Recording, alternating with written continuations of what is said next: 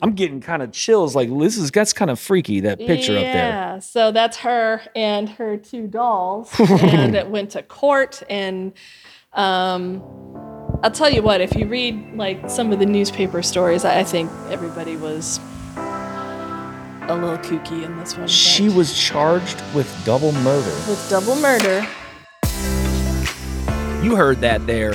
That is Deputy Executive Director of the History Museum, Christy Erickson, and I on the floor of the museum talking about one of the creepy stories told in their Indiana lore exhibit.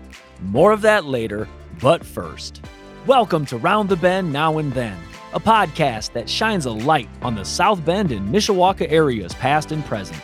Through interviews with local business owners, leaders, and community members, our listeners and I learn together about all of the great people and great things going on in our community, as we also learn about South Bend and Mishawaka's history and how intertwined our past is with our present. The Northern Indiana Historical Society, the Northern Indiana Center for History, the Center for History, and now known as the History Museum.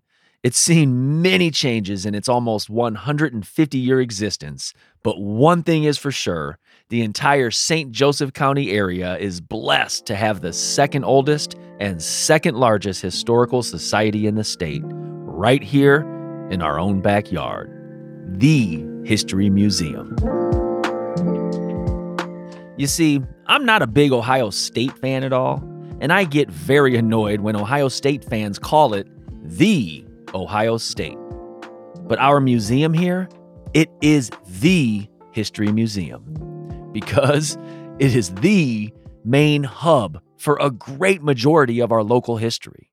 Just listen to this brief description from their website, and it'll sum up how much the History Museum does for our area. Since we started collecting our community's history, we have accumulated photographs, architectural drawings and blueprints, manuscripts, personal papers, ethnic immigrant papers and documents, business industrial papers and documents, advertising, locally published newspapers dating back to 1830, scrapbooks, military records, bound volumes, and audio, video, and film footage. Again, the History Museum is the central hub for everything history in our area. Their vision is, we will cultivate an inspired community with an expanded knowledge, understanding, and passion for our past in order to appreciate the present and influence our future. You see, understanding how important our past is to our present and how much of an impact that can have on our future is one of the main themes that I have tried to push on this podcast. So it was natural that I wanted to highlight our local museum and shine a light on how much it does for our community. So in this episode, I meet with the Deputy Executive Director of the History Museum, Christy Erickson. We start our talk in her museum office, deep in the bowels of the History Museum, where we talk about everything the museum has to offer, as well as things that go on behind the scenes to bring the beautiful exhibits to life. And we end our chat actually walking on the museum floor, highlighting some of their cool exhibits. So sit back, enjoy, and learn all about why you and your family should take in everything that the History Museum has to offer. Christy, thank you so much for joining us on Round the Bend Now and Then. Truly appreciate it. Before we dive into the museum and everything, why don't you just tell us a little bit about yourself? Yeah, thank you so much for having me. I'm Christy Erickson. I'm Deputy Executive Director here at the History Museum. Mm-hmm. How much do you want to know about me? I was born 40 years ago at Memorial Hospital here in South Bend. So I've been a local resident my whole life, and I've been working here at the museum for 15 years. So started as actually a temp. Okay. And they extended that a few times. And I guess I must have done an okay job because here I am. But ended up curator of the Oliver Mansion, Kopsha Home here on the corner. Yep. And I'm now Deputy Executive Director. That's awesome. What does that Awesome. mean?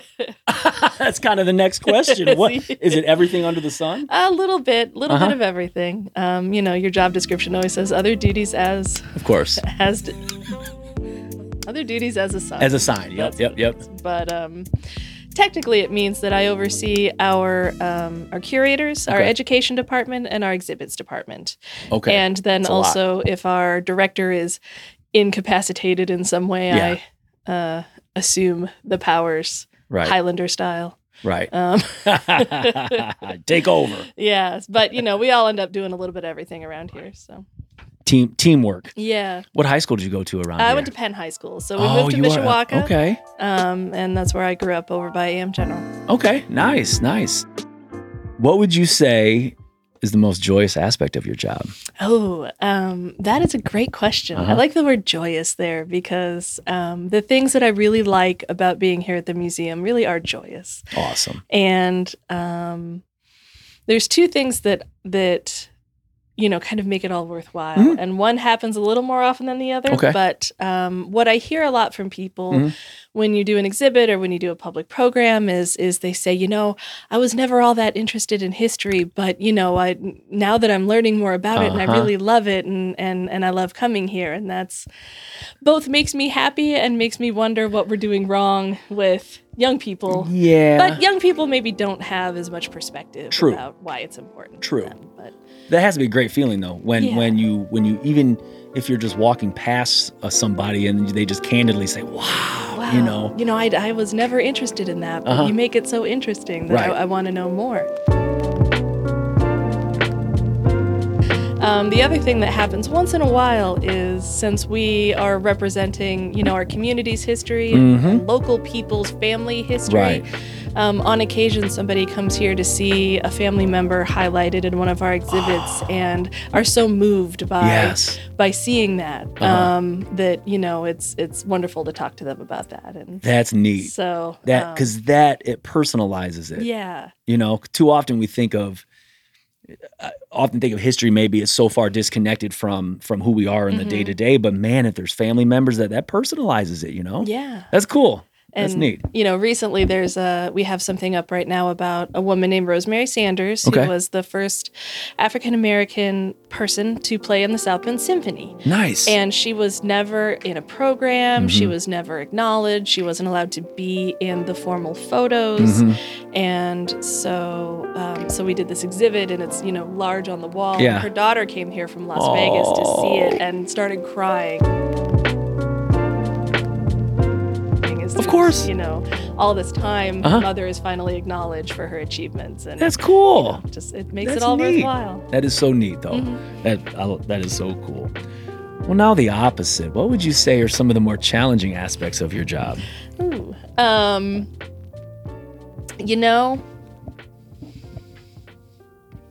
There's always a few, and every job has similar challenges. Yeah. But museums tend to rely a little bit on the passions of people that work there. Yep. And it's a little bit easy to get into wearing a lot of hats Right. and oh, you know how to do this thing? Well, that's your job now. Yeah. And you want to make the place you work the best place it can possibly be and serve the people who come here as best you can. And Right. so it's can sometimes be hard to find that balance. Yeah. Of, well, I Yep. guess oh yeah, I can do that too. Yep. So Yeah, anytime you're in the people business, everybody has different passions and everything, and everybody has different opinions on. You are very, very correct. As a museum, people frequently probably clean out their basements. They probably frequently run across a family heirloom. They don't want to throw it away, so I'm sure they reach out. Oh, for sure. What are some of the more strange donation requests, if you can recall, over the years? Can you think of any? Yeah. So that's a great question.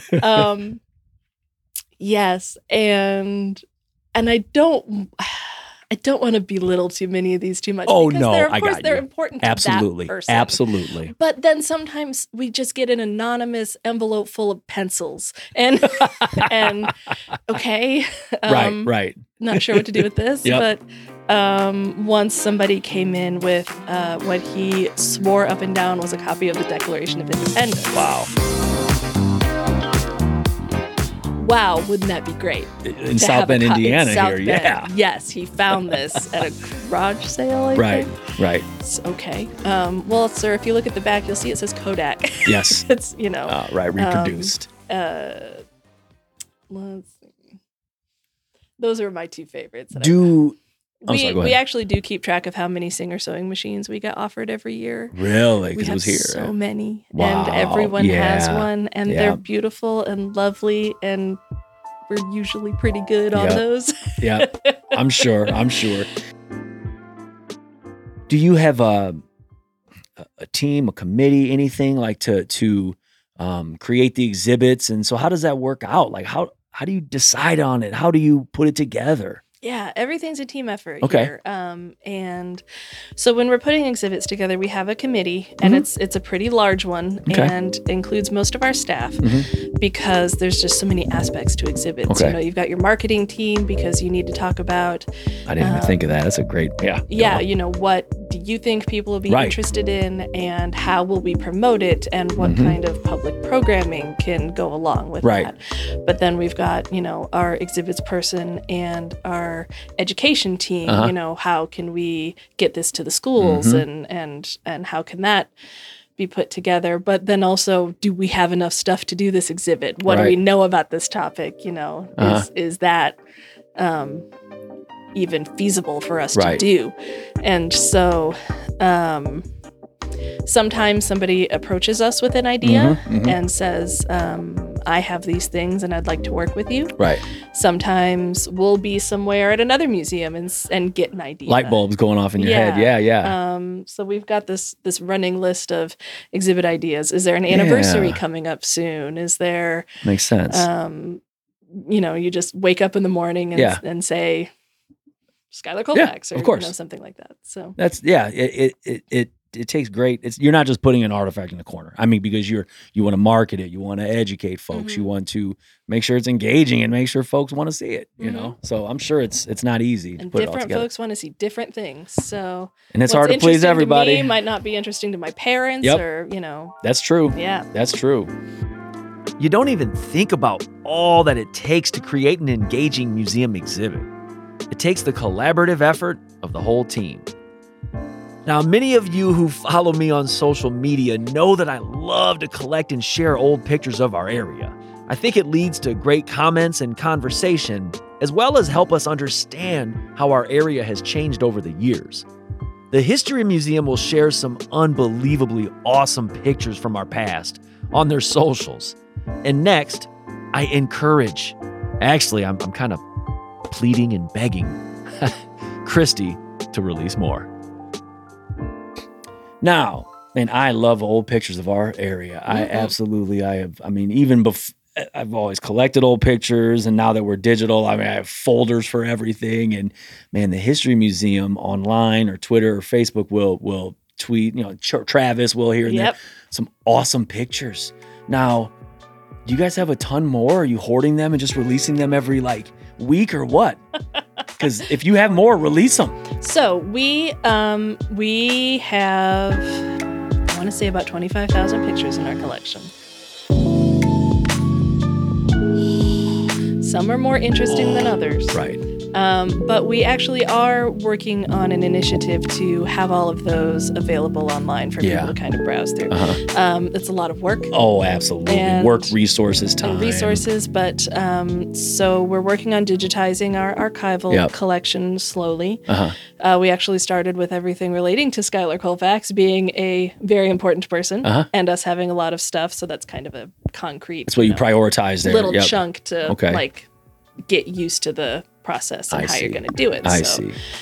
me and my team have been talking a lot about what to do next and how to do that. Right. And so, for example, we have, much like the library we also got quite a few pictures from the South Bend Tribune that Travis has been scanning, and I'd like to get those up pretty soon.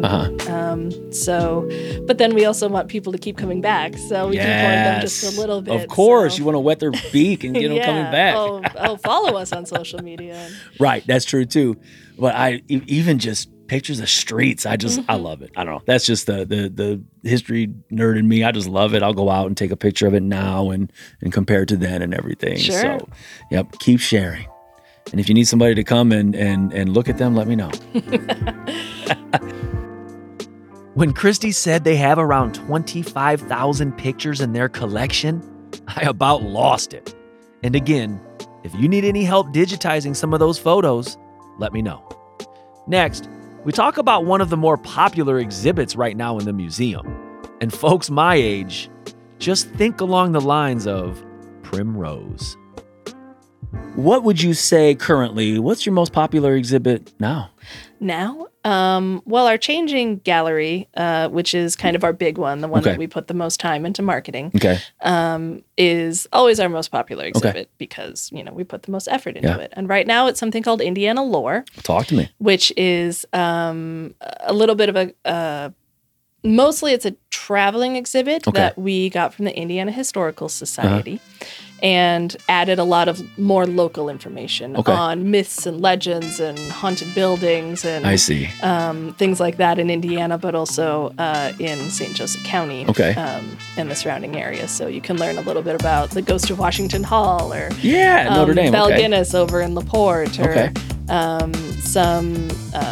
I like the Beast of Churubusco that is this giant turtle that supposedly lived in this lake. And this man spent all this time draining this lake to find this giant beast, and there was never anything there. But it's got this really great artwork that comes with it. And it's always fun to kind of think about, well, maybe it's true. Right. When I was in high school, there was a school northwest side. It was an old school building. It was a lore. Oh, what was that called? Primrose? That's in there. I think. Oh, is that in there? Okay, yeah. Yeah, there's all kind of, well, if you drive too slow, your car will break down. Yes. Yep. There's another one somewhere on railroad tracks, like your car will go off the tracks or something. Who knows? But yep. So the most of the traveling, most of the what did you call the exhibits that are? We call it our changing exhibits. Changing exhibits. So most of those end up being fairly popular just because of all the work and effort that goes into creating, to marketing them. And the promotion. And the promotion. Quite frankly, continually our most popular offering is the Oliver Mansion. Oh, absolutely. Of course. Absolutely. So, Yep, definitely. In general, man, why do you think it is so important that our just local history is preserved and shared? I have a lot of opinions about that, but as you always say, and in our mission, you use knowledge about the past to make informed decisions about the future.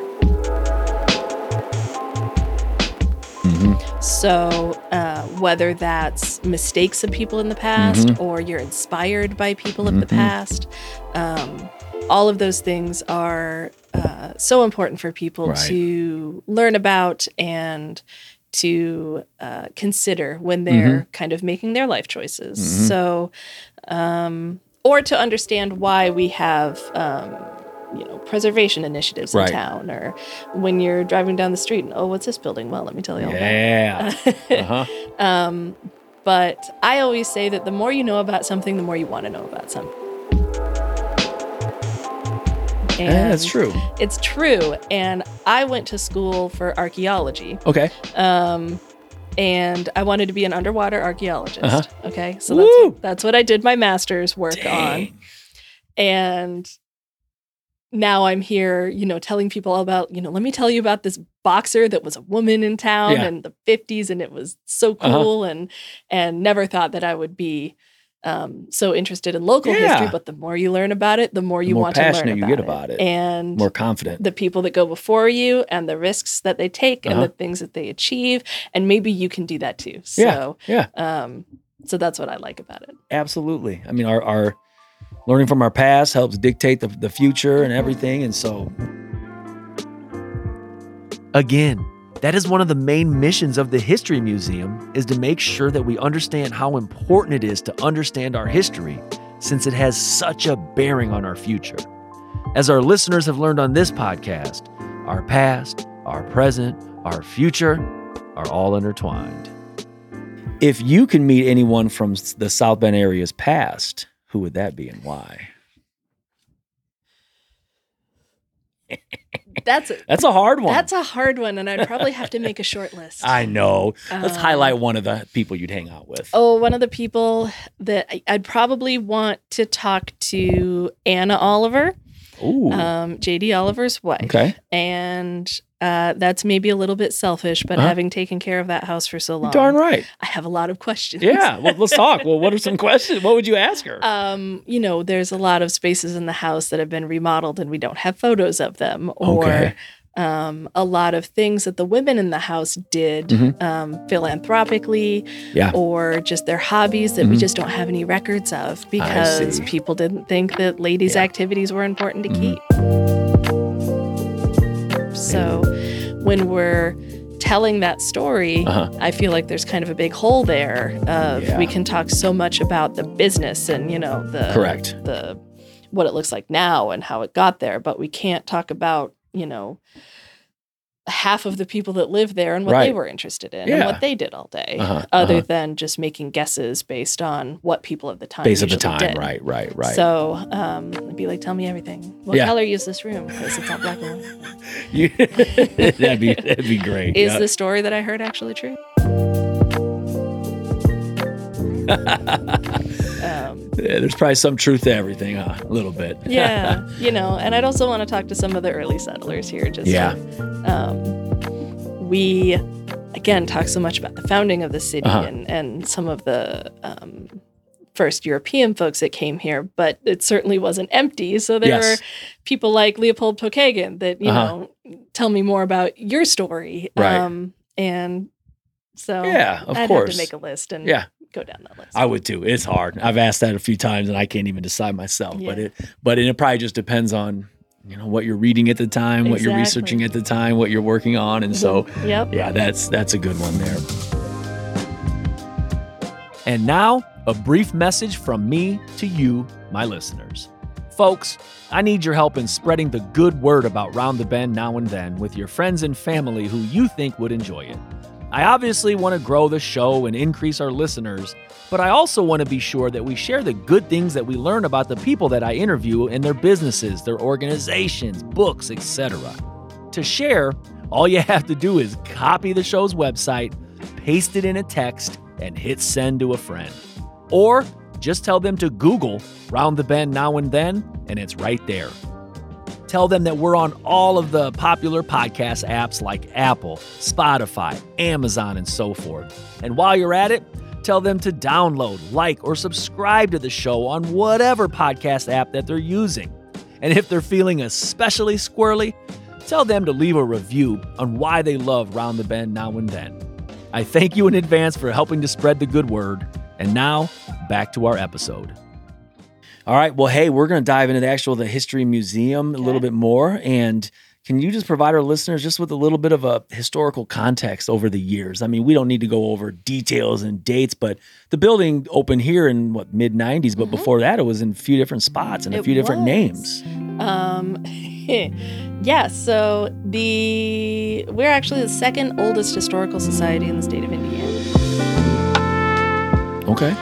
Where's the oldest? Is it Indianapolis? It's probably. Indianapolis Okay. Historical. Well, still, second oldest. That's nice. Yeah. Second oldest and second largest. They're the first. But they're nice folks. So Yeah. But started in 1867. Ooh. And has always been to preserve the history of the River Valley. Okay. And the people that lived here. And so we've gone through quite a few names. It was the Old Courthouse Museum for a long time because it was in the Old Courthouse. Oh, it was called that? Oh, yeah. I didn't know that. It was called the Old Courthouse Museum. The Old Courthouse Museum. To our listeners, it is the old courthouse that is next to the County City building on Lafayette Street. That's correct. Yep.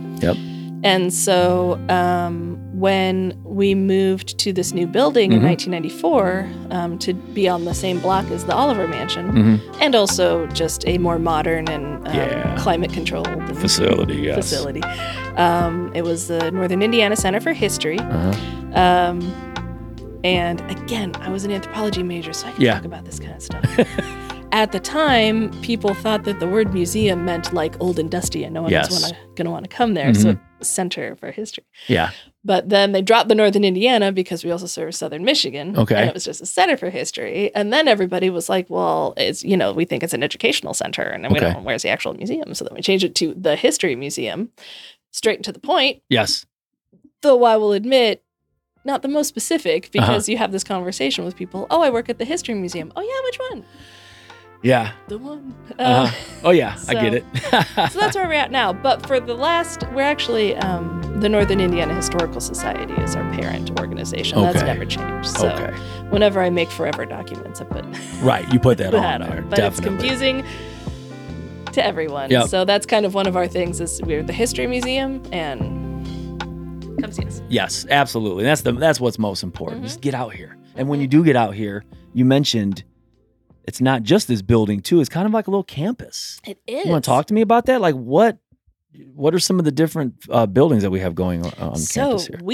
Our museum is made up of 5 buildings that you can see here on the campus, and then also, of course, the Studebaker Museum. Yeah. So 2 museums for one low price. Absolutely. And so you got the Oliver Mansion in those 2 buildings. You've got what we call the History Center with, someday we'll have a better name for it. It could have your name on it. Yeah, there you go. We take cash and checks. I know you do. But, and then the Leighton Gallery, which is kind of part of just that whole long string of buildings here. Now, the museum is more of a campus than just one building. Next, we spend some time talking about a structure on the museum's campus called the Workers' Home. Christy provides some historical context behind the home, and we discuss some of the plans for the future. I wanted to point this out here because the future plans are tied to the topic of a few of our recent episodes. I interviewed Gabrielle Robinson, the author of Better Homes of South Bend book, that shared the story of racial housing discrimination in the 1940s and 50s in South Bend, and how a group of African-American Studebaker factory workers banded together to form a corporation to purchase land and build homes in a much more desirable area. A few weeks ago, I shared a story behind the LaSalle Park neighborhood, better known as The Lake. Lynn Coleman joined me and described what it was like growing up there in the neighborhood. The neighborhood was literally built around a city dump, but many African-American families had no other choice but to live there. Next, you'll hear exactly how the plans for the Workers' Home is tied to those episodes. And also our Workers' House, which is next to the parking lot, the White House over there, which has for the last almost 30 years been set as a Polish family's home during the Great Depression, which is interesting because when it first opened in 1994, it was actually supposed to change 5 years later to another ethnicity.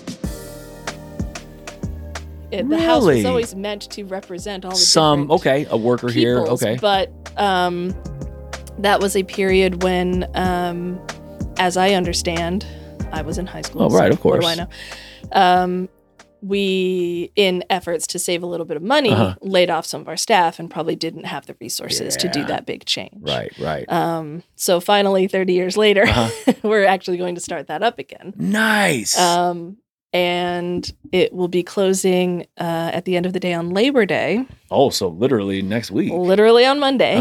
And reopening in November as an African-American family's home set in the 1950s. Nice. So we can talk about all kind of fun stuff. Like, would that be aligned to some of the like Better Homes book with Gabrielle Robinson or aligned to even some of the redlining things going around here? Exactly. Okay. So And they're doing the play at the South Bend Civic Theater in November? You're on to me here. Yes. Let's talk. So we got a committee of a lot of different people in the community together to talk about how we'd want to do this and when we'd want to set it and what would make the most sense, and settled on the 50s, specifically to coincide with the Better Homes book. Cool. And that information to talk about that housing and redlining and kind of the beginnings of the civil rights movement in the area. And so the Better Homes play opens in early November at South Bend Civic, and then they're actually going to have a performance here later in November. Really? That will include a tour of the new house. And Gabrielle Robinson is on our committee also and will be part of that. So we're doing the play for schools, but then also a public performance. And the Undesign the Red Line exhibit that had been at the library and a few other places will be here as well. So nice. So it's all kind of connecting. And the Studebaker Museum is doing a little bit on Studebaker workers, African-American workers at Studebaker at the same time to, get this whole campus experience. Right. It'll be a really cool That's neat. thing to do. Yeah, I'm very excited. That's really neat. And it's not just one little exhibit. That's a big deal, and it's a tough time in our history, but it's true, a lot of it, It's true, and it's also can be very inspiring. Again, you learn from the risks that the people took to start this housing cooperative and make that better life for themselves. And we can use that opportunity to talk about, we've got this family, this fictional family that lives in this house, and we've done all these oral histories and talked to all these people who grew up in the Better Homes neighborhood or here on Washington Street at the time. And so what's Dad's story? He probably moved here to work at the Studebaker factory because they did all this recruiting. Maybe he plays in a blues band in the evening, and let's talk about the music scene in South Bend at the time. And maybe the kids are, into baseball and who are the big baseball players. And so you can kind of pull all these little pieces together and make a nice story. And it truly makes it more authentic and connecting to because it's real life.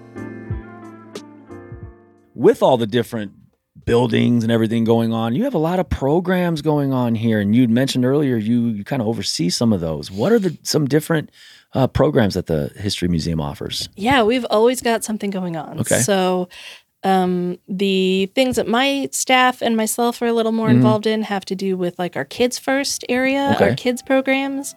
We have different things for kids to enjoy and also schools to come and see that have to do with natural history in the area with fossils and mammoths and mastodons, but also like the All-American Girls Professional Baseball League. And so that is a wonderful thing for us to be able to offer for not only schools, but, just our regular visitors. Right. And then as well, we have a monthly program called Insights in History, which has a historical topic that typically aligns with one of our exhibits. So you come here and you get a little lecture and you get a little tour and you usually get a cookie. So hey, well, you can't beat that. For $3, like you can't get anything for $3 today. So, and we do evening lectures. We have something called Mystery at the Mansion, where you take a tour of the house and there's actors and there's a mystery for you to solve as you listen to all of these people. And we just had Music in the Gardens a couple of times outside with we had 2 this year, one with the Whistle Pigs and the other with a band called Size Matters, and just a nice evening outside. There's always something to do here at the History Museum. That's neat. Do you guys have any well, we just talked about in November what's coming up, but anything else coming up here? Anything around Christmas or anything else in the coming months? So I mentioned Mystery at the Mansion. We have Christmas at Kopsche coming up, which is also a mansion-themed, heartwarming Christmas program. Speaking of Mystery at the Mansion or Christmas at the Kopsche home, I had to spend some time asking about the Oliver Mansion.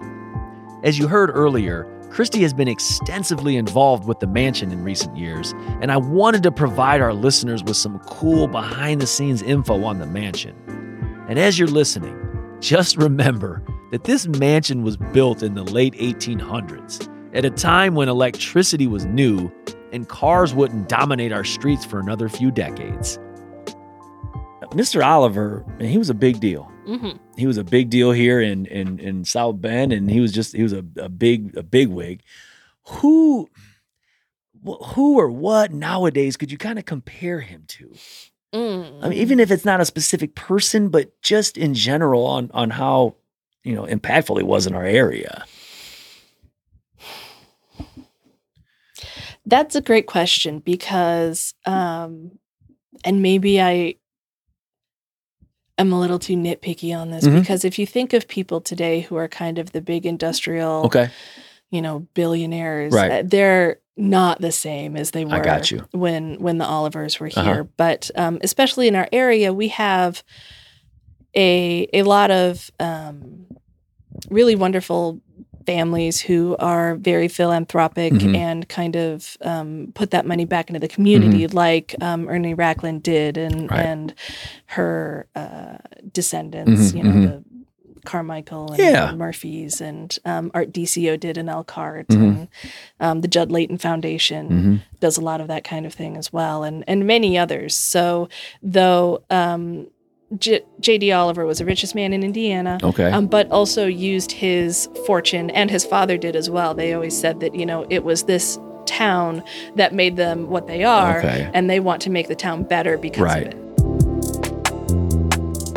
So did things like the Oliver Hotel and the Opera House, and built housing, and funded the courthouse, and funded City Hall, and they said this town needs an opera house, and I'm going to make it happen. Wow. So we need a new City Hall. I will fund that. That's crazy. You guys can pay me back when you get to it. Was it the one on Main Street? Was that the? Yes. Could have been that's before not there that. anymore. Yeah. Wow. So he was just more in tune, probably more in tune, connected to his city than a lot of folks are now. I think so. And you see, these national corporations buying things in town, like the South Bend Tribune, or like correct. Yeah, that's the opposite of keeping it local. And so you don't kind of get as much of that investment as you did back when he was alive. And first of all, the house is gorgeous. I mean, I've gone through several times, and I just always think about, gosh, what was this like in the late 1800s when it was, being built around here, and it's not like you had big cars going up and down the street and everything. And first of all, it had to have been quite the sight to be built. Sure. I mean, it had to have been quite the sight to see this thing being built. I was looking in the old South Bend Tribune articles, and they literally had like a diary. Every day there was some columns on the construction of it. I mean, they brought teams in from from there. And so I just want to read an example just here. So it says frescoers. How do you, Fresco? You know how you would say that? Oh, frescoers. Frescoers, okay. The frescoers at the Oliver Mansion are doing some of the finest work ever seen in the West. The ceilings of several chambers are about completed, but the fine effects will be better appreciated when the walls are finished. The style is entirely new to this locality. It was a big deal at the time, though, wasn't it? Talk to me. It was. That's great. I haven't seen all of those things. And now that, the Tribune is online and you can search like that, it makes it cool. So much easier. Rabbit holes. And so when the house was built, I know that they were noted for their Italian style, which I think was unusual in South Bend at the time. And again, that was probably Anna Oliver who put that all together. And again, you'd want to talk to her. To get in her head. We don't have... We have some letters back and forth between JD and the architect, but we don't have the correspondence with like the frescoers or like the interior designers that they hired and kind of how that went. But so those are some of the questions I would ask, is because it's typical for a house of that time to have painted ceilings with scenes, like cherubs and clouds, and ours doesn't. But there's definitely spaces that looks like it might have, and it probably did, but was painted over later on. You've probably never taken a picture of the ceiling in your house. Nope. So neither did the Olivers. Right. So we don't have that information. So it was a grand house. Though we do have letters where JD is telling the architect, "Oh, you want a bronze front door? Well, that seems expensive. Let's make it oak instead." Wow. Okay. Wouldn't a bronze front door have been really cool? Yeah. I didn't think he'd spare any expense, but He hey. spared a lot of expenses, believe it or not. Wow. So we say on tours that it's a relatively modest home for a man of his social standing. And, Clem Studebaker's home, Tippecanoe Place, is almost twice as big.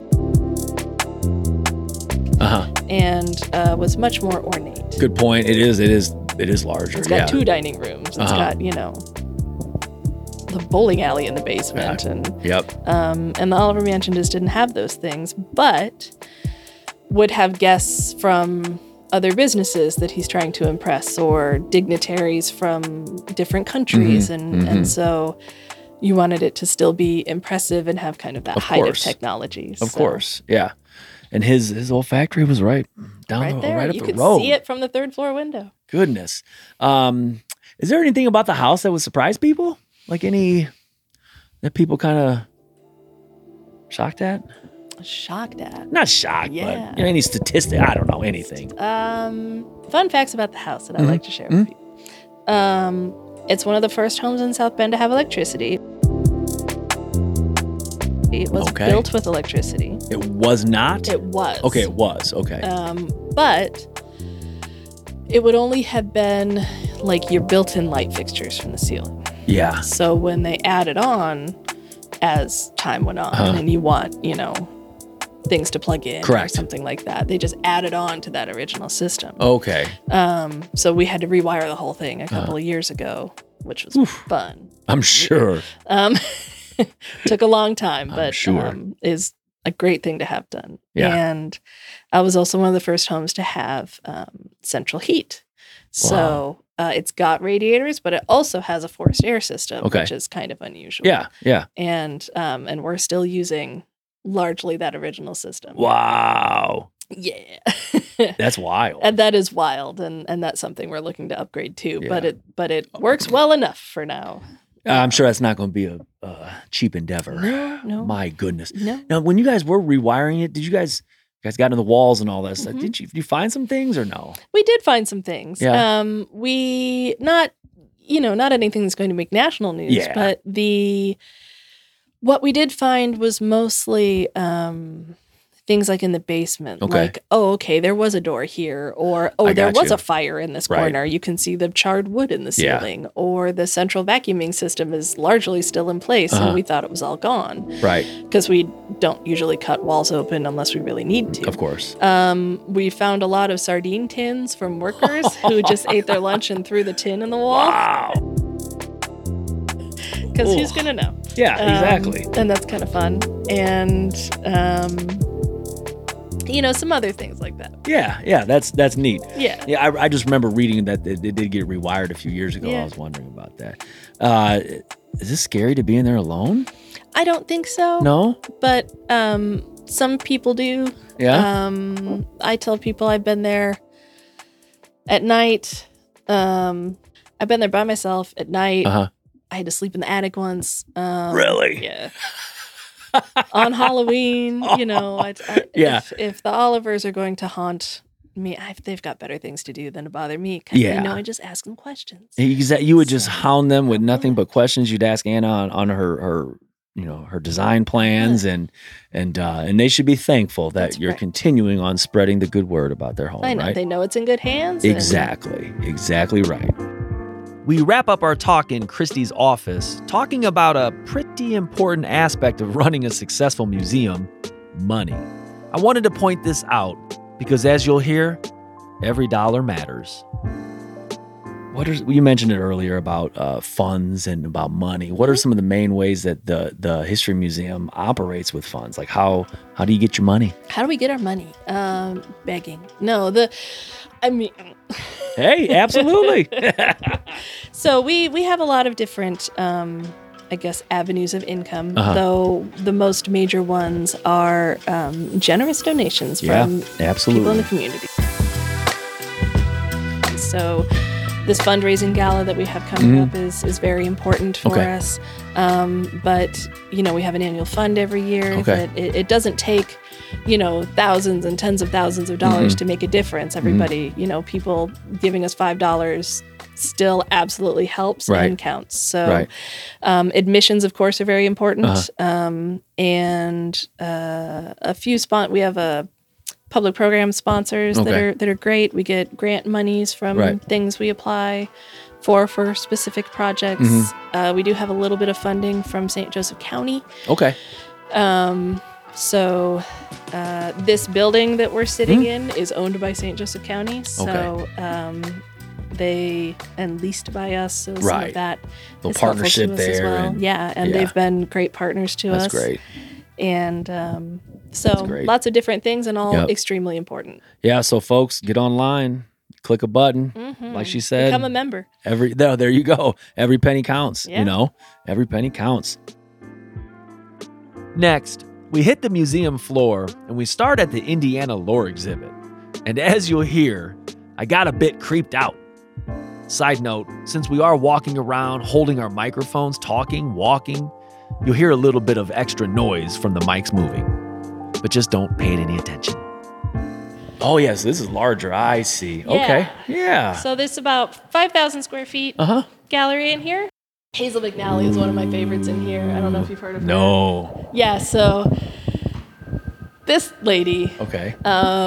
was accused of killing her 2 children. Hazel McNally. Hazel was. McNally, who was here in South Bend. Okay. And so she had these 2 children that she pushed around in a stroller. Okay. And then they were just gone. And her husband and neighbors were all very suspicious, and she was accused of killing them. And she said, no, I was never pregnant, and they were dolls all along. And I'm getting kind of chills. Like, that's kind of freaky, that picture up there. yeah.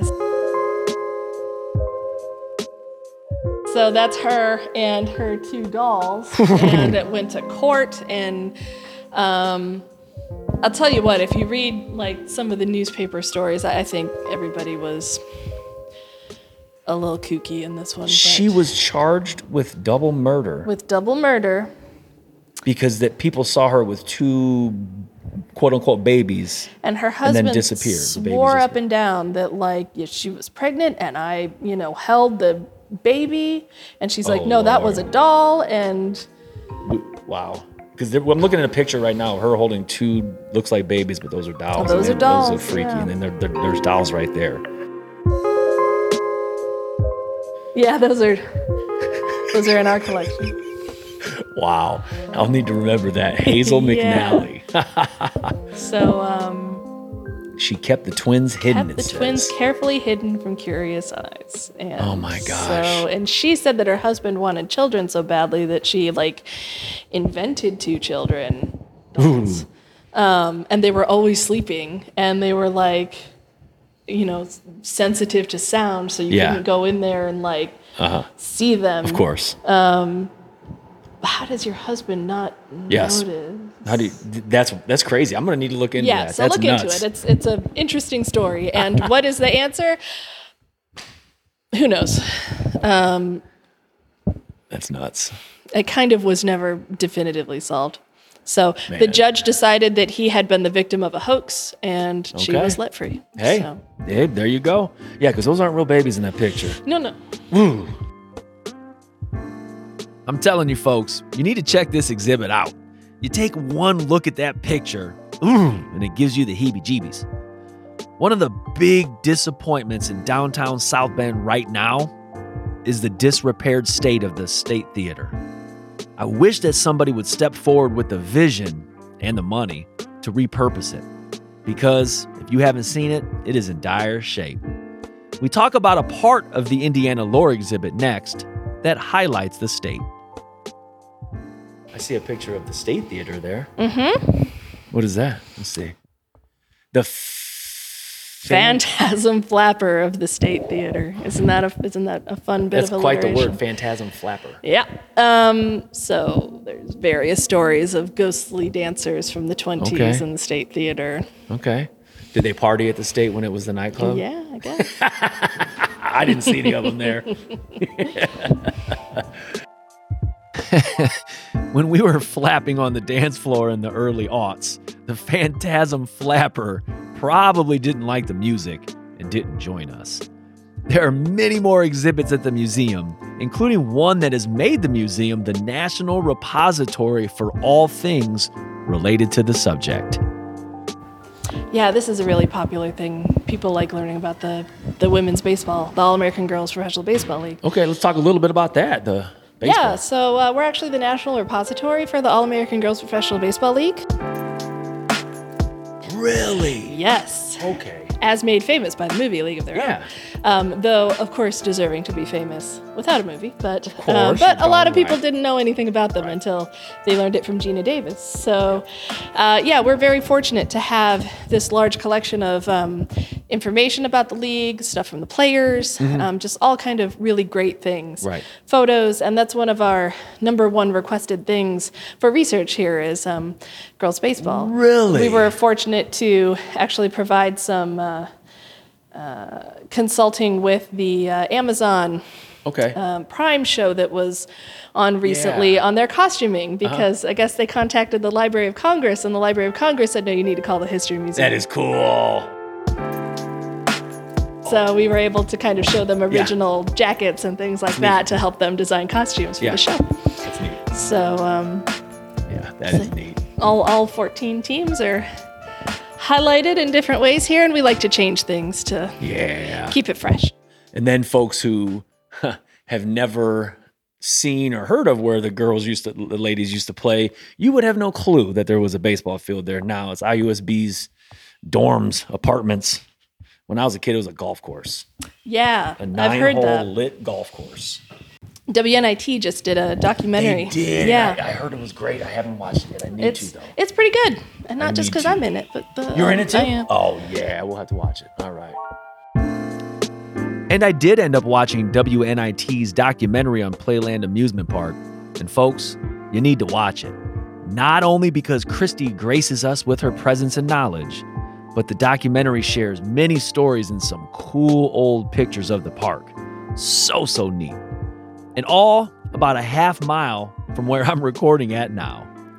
Again, there are many more exhibits on display at the History Museum, and we only highlighted a few here. I highly encourage you to spend some time visiting the museum yourself. We wrap up our talk on the museum floor with a conversation about an exhibit that Christy is very proud of. This Colfax Speaker for Freedom section is one of those things that we put in recently to highlight who I will argue is the most prominent person to come from South Bend. So here you can learn all about Schuyler Colfax and his time not only here as a newspaperman, as well as he was in Congress and then vice president. And again, the more you learn about something, the more interested you're in. You go to rabbit holes learning You do. And so what's really great about Colfax is he was campaigned almost exclusively on an anti-slavery stance. So whatever party he was in was the party that was the most anti-slavery. That was what he was for. And unlike a lot of politicians today who just want to get elected, you know, he was very firm on that. He made a stance, and he made said, a stand, this is my stance. And that's what he wanted to work on. So he said the proudest moment of his life was signing the 13th Amendment. That's cool. Which officially outlawed slavery in the United States, and as Speaker of the House at the time. So, and you can see that all through his history. But then he was implicated in a scandal called the Credit Mobilier scandal, which is a little bit complicated, and we won't go into that today. But and just really felt like the public totally turned on him, and later said when people was asking him if he would run for office again later. He's, and I put this quote in here, "I would not be a candidate for any office at any salary." Wow. That's a big no. Yeah. So, at any salary. Became a lecturer and liked to talk about his time as Speaker under Abraham Lincoln. And so we're fortunate to have something that I think is really cool, which is his chair that he used as Speaker of the House. So that was made specially for the Speaker. Okay. In the Capitol building and kept by the Colfax family. It was actually gifted to him when he resigned as Speaker to become Vice President and given to us in the 1940s. That's neat. As well as this gavel here, which was the gavel that was used by the Speaker of the Confederate House and given to Colfax by Abraham Lincoln. So probably picked up when the Union soldiers came to the Confederate Capitol and Lincoln said, well, here you go. That's still though, isn't it? That's Lincoln really, touched it, really Colfax. cool. I mean, Thank you for listening to another episode of Round the Bend Now and Then. A special thanks to the History Museum for allowing me to visit and shine a spotlight on the museum. An extra special thanks to Deputy Executive Director Christy Erickson. Christy, thank you for your dedication and passion for the museum and for preserving our past. Your passion and your enthusiasm for what you do just shined the whole time we were meeting. You do such a great job of articulating and sharing all of the wonderful things going on at the History Museum. Folks, check out the History Museum's website for all types of information. www.historymuseumsb.org. I'll also include a link of the website in the show notes. You heard me mention all the cool pictures that they'll share on their social media from time to time. Be sure to follow them on all of their socials. On Facebook, The History Museum, or on Twitter, @HistoryMuseumSB.